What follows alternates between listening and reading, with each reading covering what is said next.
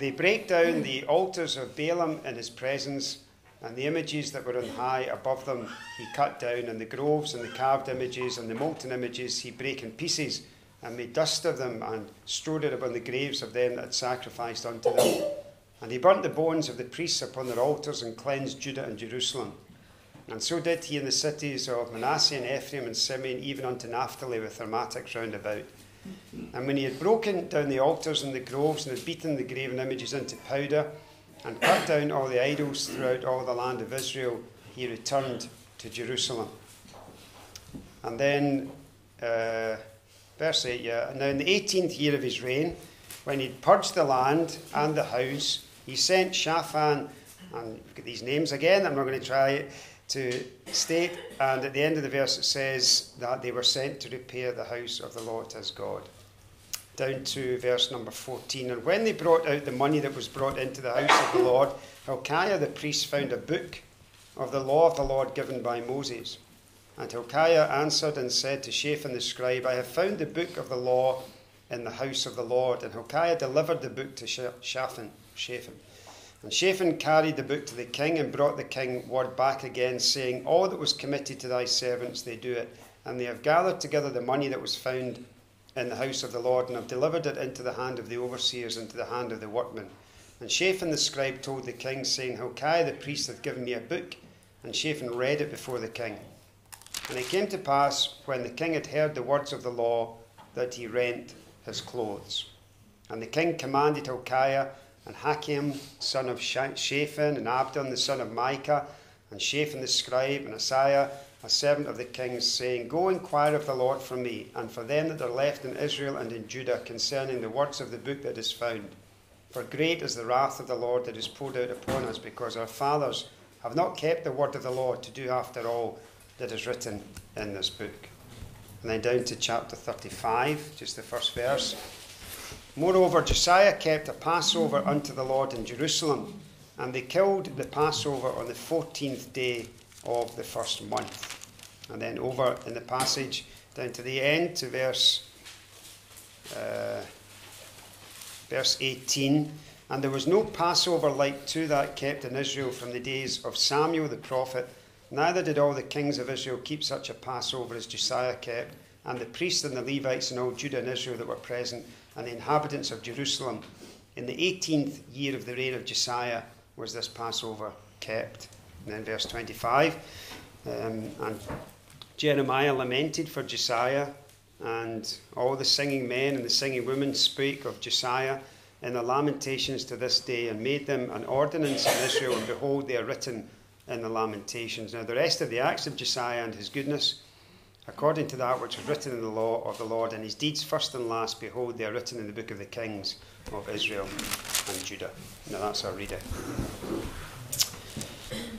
So we're coming to this last study, and we come to this very young king.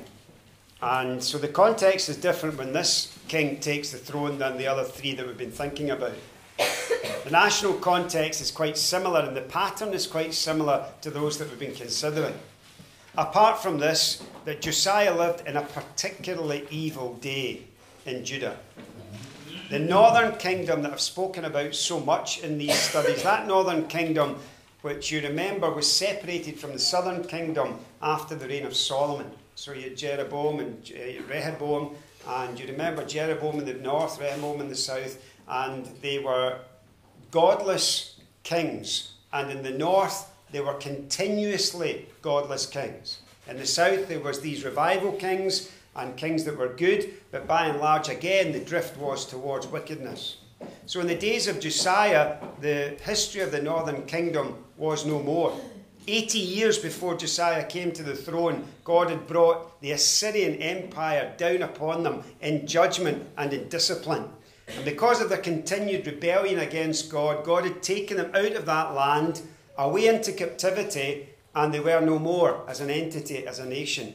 They never have been. They've never been recovered, not like Judah that went away into Babylon, and then a remnant came back into the land. When the captivity took place of the northern kingdom, there was no recovery from that even to this day.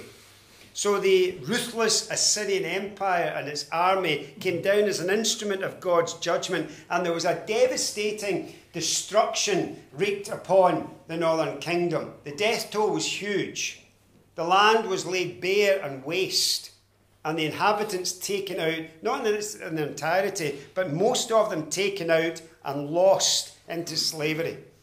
And this desperate situation, you would think, would have a real effect upon that southern kingdom. Their cousins up north gone. The discipline of God come in devastating power upon that nation because of their idolatry and wickedness. And here is this smaller nation, this nation that's known times of great blessing.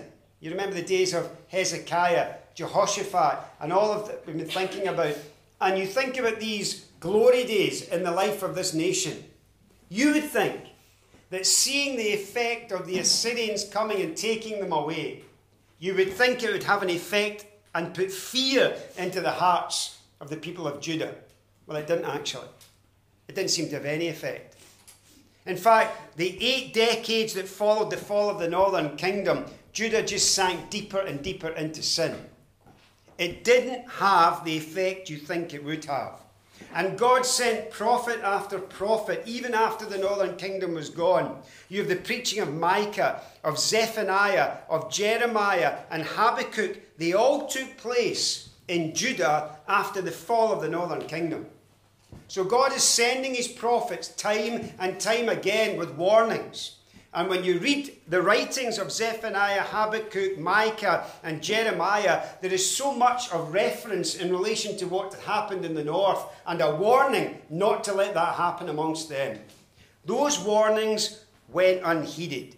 And despite the warning of impending judgment, unless there was repentance, the nation just continued a pathway down towards sin. They would not listen to the voice of God. They would not heed the warning of God. Now that is replicated in the lives of God's people in the Bible so often. For example, if you think about the life of Samson. Now there is a man who was on a journey, and that journey, when you read his story, is always a downward journey. He's always going down somewhere, going down somewhere, going down somewhere. And it wasn't just geographical, it was metaphorical as well. He was going down. And there were times in his life when God intervened. I mean, he even put a line in his path. God intervened and dramatically intervened to warn him and to stop him, and he simply overrode the voice of God in his life. He just went round it or over it or through it, whatever way. It refused to stop him on that downward spiral. And he paid the consequence of it. So too will the nation of Judah in the large flow, or the big picture, their flow into ultimate captivity. Now the personal context then of this king is that the time is almost at an end for the nation of Judah. That their wickedness has been increasing. And you've got this young boy who comes to the throne, and it's almost inevitable that what happened to the northern kingdom is going to happen to the southern kingdom. It's almost inevitable. It's almost unstoppable. And so here is a young boy, and he comes to the throne, and we read that in chapter 34 that he was 8 years old when he came to the throne. Just a boy. His father and his grandfather really were very wicked kings. His grandfather was Manasseh, who ruled for 55 years in Judah. When you read the history of this man, it was the most vile life imaginable. He was so wicked in his lifestyle and what he imposed upon the nation. He dedicated himself to removing God's word from throughout the whole of the nation of Judah, and also replacing the worship of God with the worship of idols. He was a wicked king. He even sacrificed some of his own children to satanic deities in 2 Chronicles chapter 33. He shed so much innocent blood. 2 Kings chapter 21 verse 16 says that Jerusalem was filled with it from one end to the other. It was a time of slaughter. It was a time of injustice. It was a time of great wickedness. That was his grandfather. And his father was not much better, Ammon. He followed in Manasseh's footsteps, except it was so heinous and wicked that even his servants couldn't cope with it, and they assassinated him in the 2nd year of his reign. You couldn't make it up. It's like one of these plots. And they couldn't cope with the wickedness that the king was imposing upon the nation, so they slew him. And there's an 8-year-old boy now who begins to reign in Jerusalem and does so for 31 years. We're not going to say much about him at the age of 8, for what can you do at the age of 8? Well, actually, when you listen to some folks' testimonies, you can do a lot at the age of 8. And terrible wickedness is done at 7 and 8 years old and then repented from and so on. But actually, there's not much said about this boy at the age of 8. But something's said about him at the age of 16. For it says in verse number 2 of chapter 34, he did that which was right in the sight of the Lord, and he walked in the ways of David his father. He declined neither to the right hand or to the left, for in the 8th year of his reign, so he's 16. 16 years old. Now, I said quite a bit about this earlier, and I'm going to say quite a bit about it again tonight, except we've gone down an age bracket. We were speaking about 25 years of age earlier, now we're down to 16 years of age. So all of you who thought that I was only talking to old folk when I was speaking to folk who are 25, I'm now at 16, and so this covers most of the people here. 16 years old, what is said of him? It says this: while he was yet young, he began to seek after the God of David, his father. There it is, there's a statement. There's an appropriate statement for a boy of 16. He began to seek after God. 16 years old. Okay, he does that for 4 years, and then you discover this in the same verse, that when he's 20, he then starts a series of reforms. Age appropriate. Not when he's 16, but when he's 20. And when he's 20, he starts this series of reforms in an attempt to turn the nation back from their pathway of destruction. He did that which was right in the sight of the Lord. And when he's 26, he discovers the Bible. That's the timeline. He's 16, he's 20, he's 26. These are the ages that we are introduced to significant events in the life of this man. So let's learn a little about him, because we do want to think about his age, and we want to think about the challenge of that age and his early years. It's interesting that the prevailing idolatry in the nation influenced him greatly. Thanks for those dishes, Ernie. Greatly appreciated. It's wonderful to have Ernie in fellowship. So the situation with Josiah was this, that he was influenced by all of the idolatry round about him, because we are all influenced by our context. We are either influenced positively or negatively.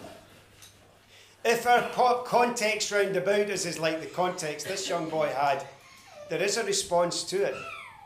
And the response he had was a good response. He wasn't influenced to go down the same path. He was influenced to change it, to hate it, to despise it, to reject it. You see, he made his own mind up at 16 years of age. Well, in general terms then, let's look at these early years. For at 16 years old, he makes a serious spiritual decision that's going to shape the rest of his life.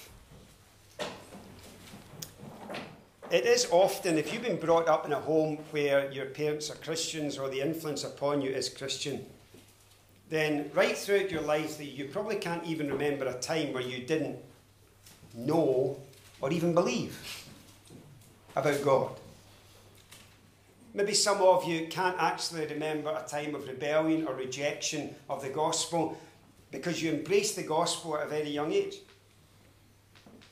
And you grow up with that context, and you are pleasing your parents and you're pleasing your grandparents, and the decisions that you make which point you towards God are all done in a context where they bring you into favour with those round about you.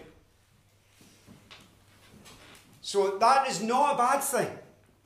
And that's not something to reject and not something to despise, but it's something to understand. That if that is the case in your life, there will come a point, usually in your teen years, when you start to make decisions and you're not making them in order to please those people round about you. That the reasoning and the context of your decision begins to change the older you get. And so you begin to make decisions which may not please the people round about you. Now, in your teenager, that's usually every day. You're making decisions like that. But big decisions, big life decisions, you begin to form your own views, you begin to form your own opinions, you begin to express them, and that's the same in spiritual things. So you have this flow as a child where you know if you say that you're a Christian and you want to be baptized and all the rest of it, and you want friends that are Christian, you know that's actually going to please your parents and your family context. You know that. And then you come to this kind of age and you've got big decisions to make. 16 years old. Some of you are 16 in here. Here is Josiah, and you know what he did when he was 16? He began to seek God. He began to seek God, 16 years old. Do you know, when you're 16 in this country, there's many things you can do. Did you know, girls? I'm sure you do. Boys, did you know you can get married when you're 16? Shock, horror. Please don't. Please don't, it's a surprise. You can join the army, apparently, although you need to be signed in, I think. I think you can leave school. Do you know what the significance of all of that is? That in our society, 16 is seen as an age when you can make a decision for yourself. In our society, within our legal system. Historically, that's been the case. And so as a society, we expect and give opportunity to people at the age of 16 to act and behave and take decisions which are adult decisions with big consequences, which are your own decisions. That's what our society allows. When you come to the Bible, there is no such thing in the Bible as teenage years. They don't exist. They are something that is not in Scripture. You have a transition from childhood to adulthood in the Bible. You have dependence upon parents to independence. And you don't have a long drawn-out period of living in your parents' house as a kind of 35-year-old, excuse me, if you are 35 and you live in your parents' house, as a kind of dependent and getting your washing done, your ironing done, all your meals made, etc., although that sounds good. There's nothing like that in the Bible. You go from childhood to adulthood. So our society has brought in fairly recent times historically, a period of time in a person's life that didn't used to exist but now does exist, which is this, that you no longer are a child, but you're not yet an adult. So that you are not under the authority of parents, but yet you don't seem to have any kind of responsibility for your own decision making. Spiritually, that period doesn't exist. It doesn't exist. You see, Josiah's 16. Time to make a decision, Josiah. Time to take responsibility, even at 16.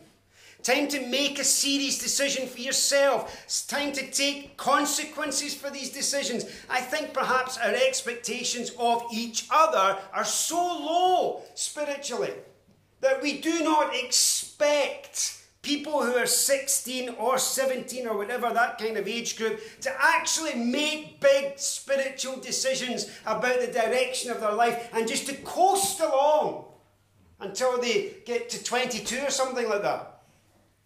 Here's the challenge of a man who's 16, who makes a huge decision. And the decision is he's not going to piggyback off his parents' Christianity or of his peers or of his brothers or sisters or whatever. He's actually going to stand on his own 2 feet, and he is going to seek after God. He is going to have his own relationship with God. He is going to make his own way spiritually. Let me ask you this. If you're that age group, have you ever done that? Have you ever made that decision that I am going to seek after God? That I am going to find this God that I trust in and have committed my life to, and I'm going to get to know, and I'm going to learn of him, and I'm going to serve him, and I'm going to develop a relationship with him. And yes, I'm 16, 17. I've got all the time. Listen, you do have all the time that you'll ever have in life. You've got more time than you know. And I know everyone says that to a younger generation. It's actually true. You have the time. You have the resources. And in our society, you have no opposition, really.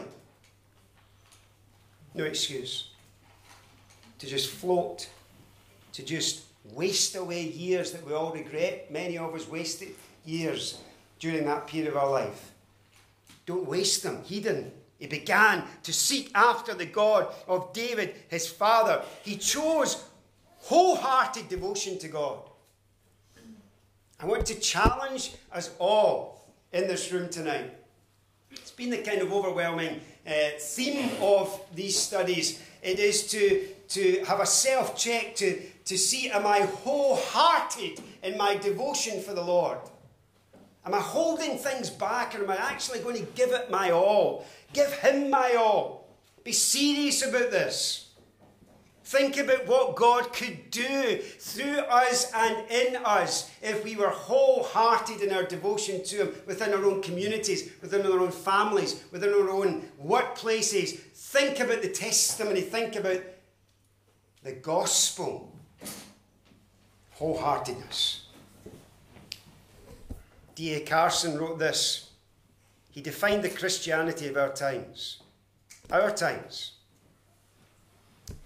We drift towards compromise and we call it tolerance. We drift towards disobedience and we call it freedom. We cherish the indiscipline of lost self-control and call it relaxation. We slouch towards prayerlessness and delude ourselves into thinking we are escaping legalism. We slide towards godlessness and convince ourselves we have been liberated. It's interesting, isn't it? 16 years old. Oh, I trust that God would stir our hearts and that we wouldn't think we're too young. And we wouldn't think this isn't for us.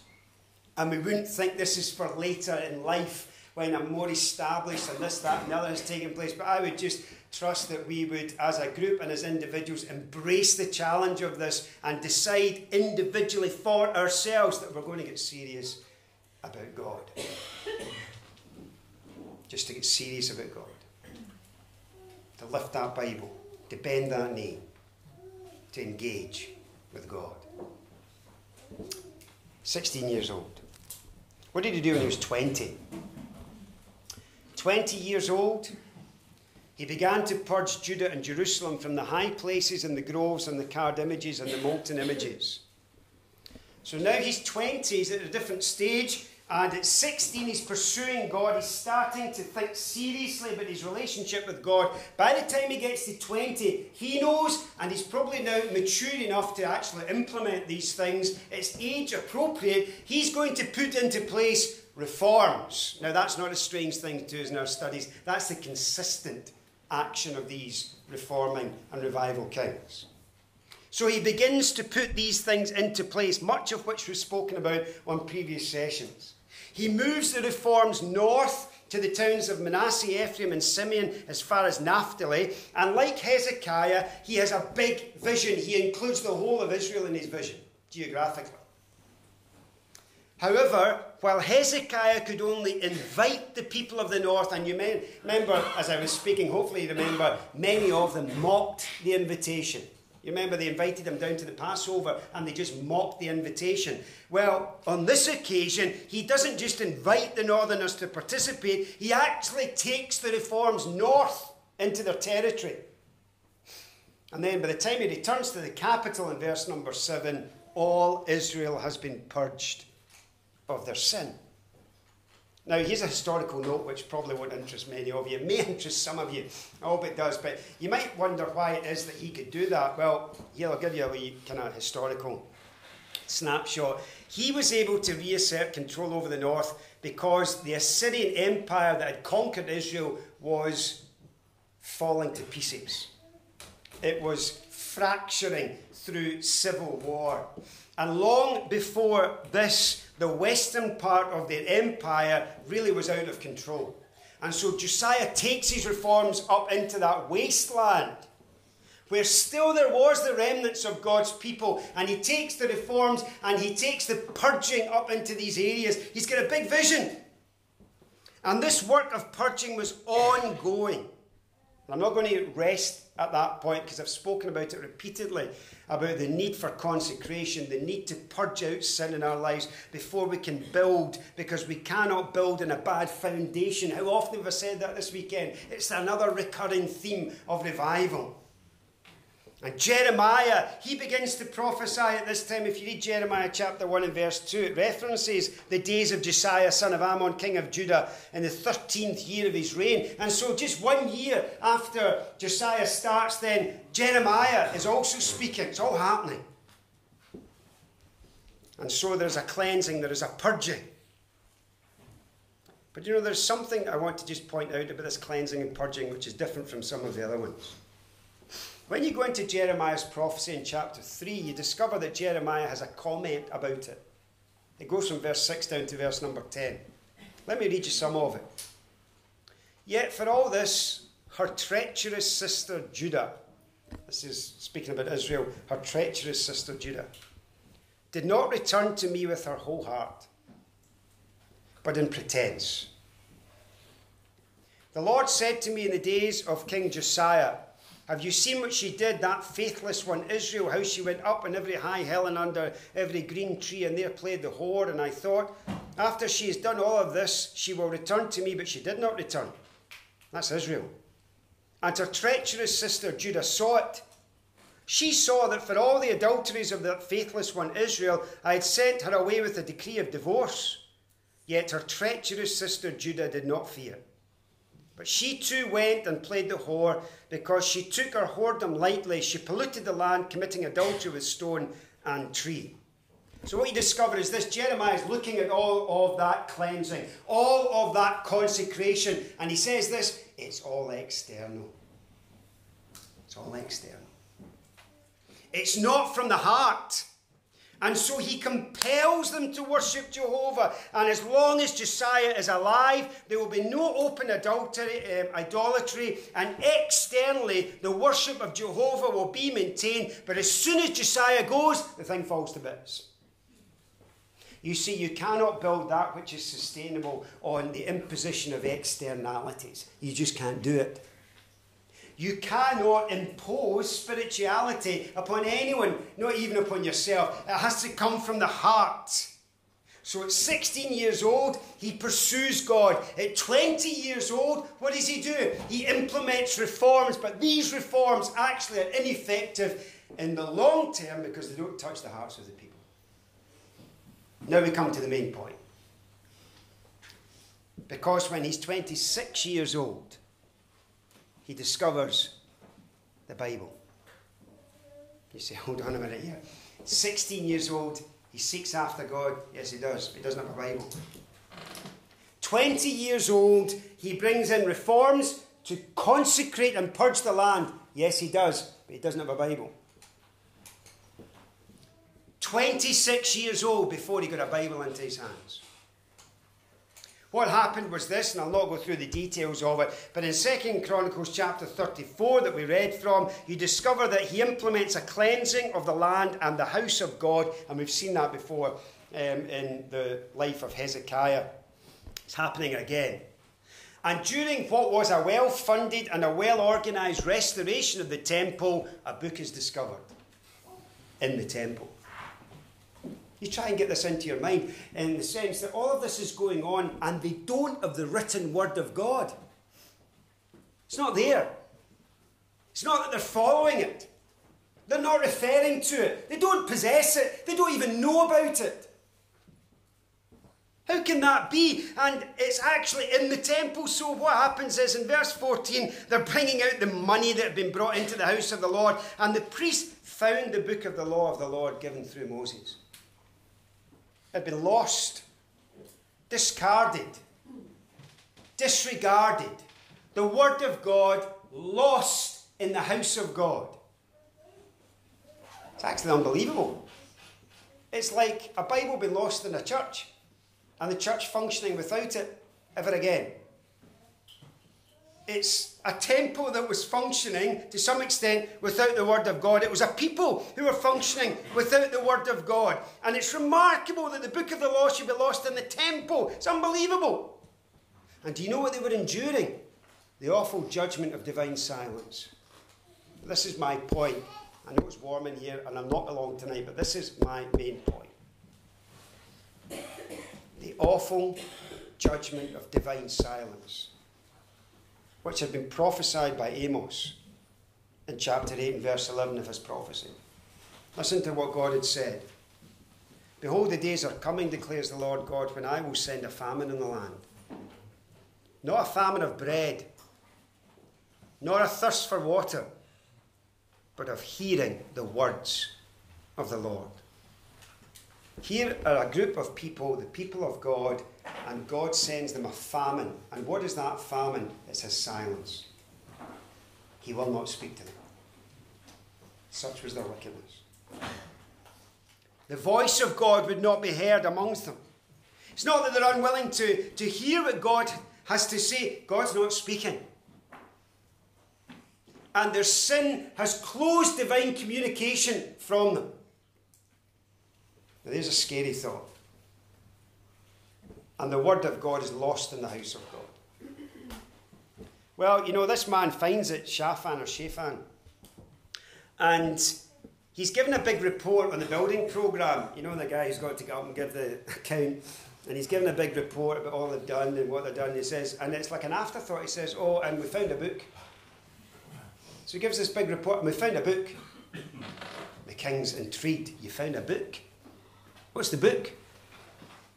And it's obviously not a book, it's scrolls. But the scroll was probably, so the commentaries say, was probably the Pentateuch, probably the 5 books of Moses. But the book from which he read was singular. And it seems that the book from which he read was the book of Deuteronomy. And the king listens while that book is read. And he responds. And he was smitten with fear and grief. He's listening to the word of God for the first time. You remember times when you have listened to the word of God as if it were for the first time. And it's come to you like an arrow landing in a sure place. It's like, whatever metaphor you want, it's like a lightning bolt. It's like a shaft of light right into you. And God speaks to you through his word. And sometimes it produces fear and dread. It did in this man. And no wonder. If it was the book of Deuteronomy, what would he have listened to? Well, the first 13 chapters would have convicted him about the wickedness that the nation were actually practicing. Chapter 14 to chapter 18 would have disturbed him because of what they had failed to do. And chapter 27 to chapter 30 would have warned him about what God was doing and about to do. You see, now he is informed, now he has heard the word of God, now he can react. The important point is just this: the word of God was lost to him. But then it was delivered to him. Now he has the opportunity to react. The challenge I think I want to bring is in this point. When you think about God and your understanding of God, where does that come from? Where does it come from? So if I was going to ask you, what do you know of God? What do you know of your God? What do you know about God? It's not a silly question, it's a serious question. What would your answer be to that? What is the source of your information? And probably I would say the Bible. Please don't ask me any more than that. That'll do. Just the Bible. You know, it's the sort of thing. What's he speaking on? The Bible, because you can't remember. What's he speaking about? God. The Bible. Well, actually, when you think about this, if the Bible is not open to you and the Bible is not understood by you, what is the source of your understanding? It's just your imagination. That's all it is. It's your subjective experience. It's your acceptance or your rejection of what you've heard other people say, based on the convincing argument they put up. It's the force of personality by the person who delivers whatever it is to you. It's all these things. But what is the source? I remember here at Auchenfoyle, and I actually noted it down in my notes. It was a few years ago, and I began a study on the person of Christ with this statement in my notes. I said to the folks that were here, I want you to think of 3 words. The words were assume, presume, and suppose. And the point I was making about these synonyms in the English language is there is a subtlety of meaning between the 3 words. So when you think about the word assume, assumption, the dictionary would tell you that means something that's taken for granted, usually as part of a discussion or argument. Is our knowledge of God assumed? Something that we just take for granted. Then the word presumption is the same but with an additional connotation of confidence or certainty. So that is, there are times when your assumptions harden into presumptions and you become entrenched in them. So you assume something and then you become absolutely certain about your assumption. It's called a presumption. On the other hand, in the other direction, there is a supposition, suppose. That's when you assume something and then you're not so confident about it and you suppose it is true. So there's doubt. So you've got your assumption in the middle, presumption on one side, really certain about what you assume. On the other side, not quite so certain. And you've got 3 words. You have the words assume, presume, and suppose. None of these words are sufficient, or should be sufficient to describe our understanding of God. We need the book. We need the Bible. We need to engage with it ourselves. We need to read it, understand it. We need to be able to find our way about it. And this man, Josiah, he no longer will be living and operating on assumptions or presumptions or suppositions, things handed down to him, things which are just tradition. He's now got the word. He's actually got it in his own hands. So what does he do with it? He puts out a call into Israel. Is there anyone who can help me understand what this means? And a prophetess is found, and she can help him understand, and does. He's got a desire to understand what he now possesses. This is more than curiosity. This is a real passion to know his God and to know the truth of God. And then he goes beyond that, and there's a desire to bring God's word to other people. That's how it spreads. And then it goes from bringing God's word and an understanding of it to his own soul and then to other people. What then happens in chapter 35 is he then restarts the Passover. So you have national worship reinstated. Where's it all coming from? It's coming from the word of God, which was recovered, which was understood, which was shared. All come back to the rediscovery of divine truth. You can get so far with second-hand information, second-hand experience, and Josiah got quite far with it. So he did. He had understood and recognized, maybe from the history of his fathers, He'd understood that he needed to turn and seek after God. He'd understood he needed to clean out the house of God. He understood the need for consecration. But you know, when it came to things like the Passover, and when it came to a real passion to know God, then the Word of God was discovered, and it was the Word of God that was key. So you have Josiah, 16 years old, seeks God.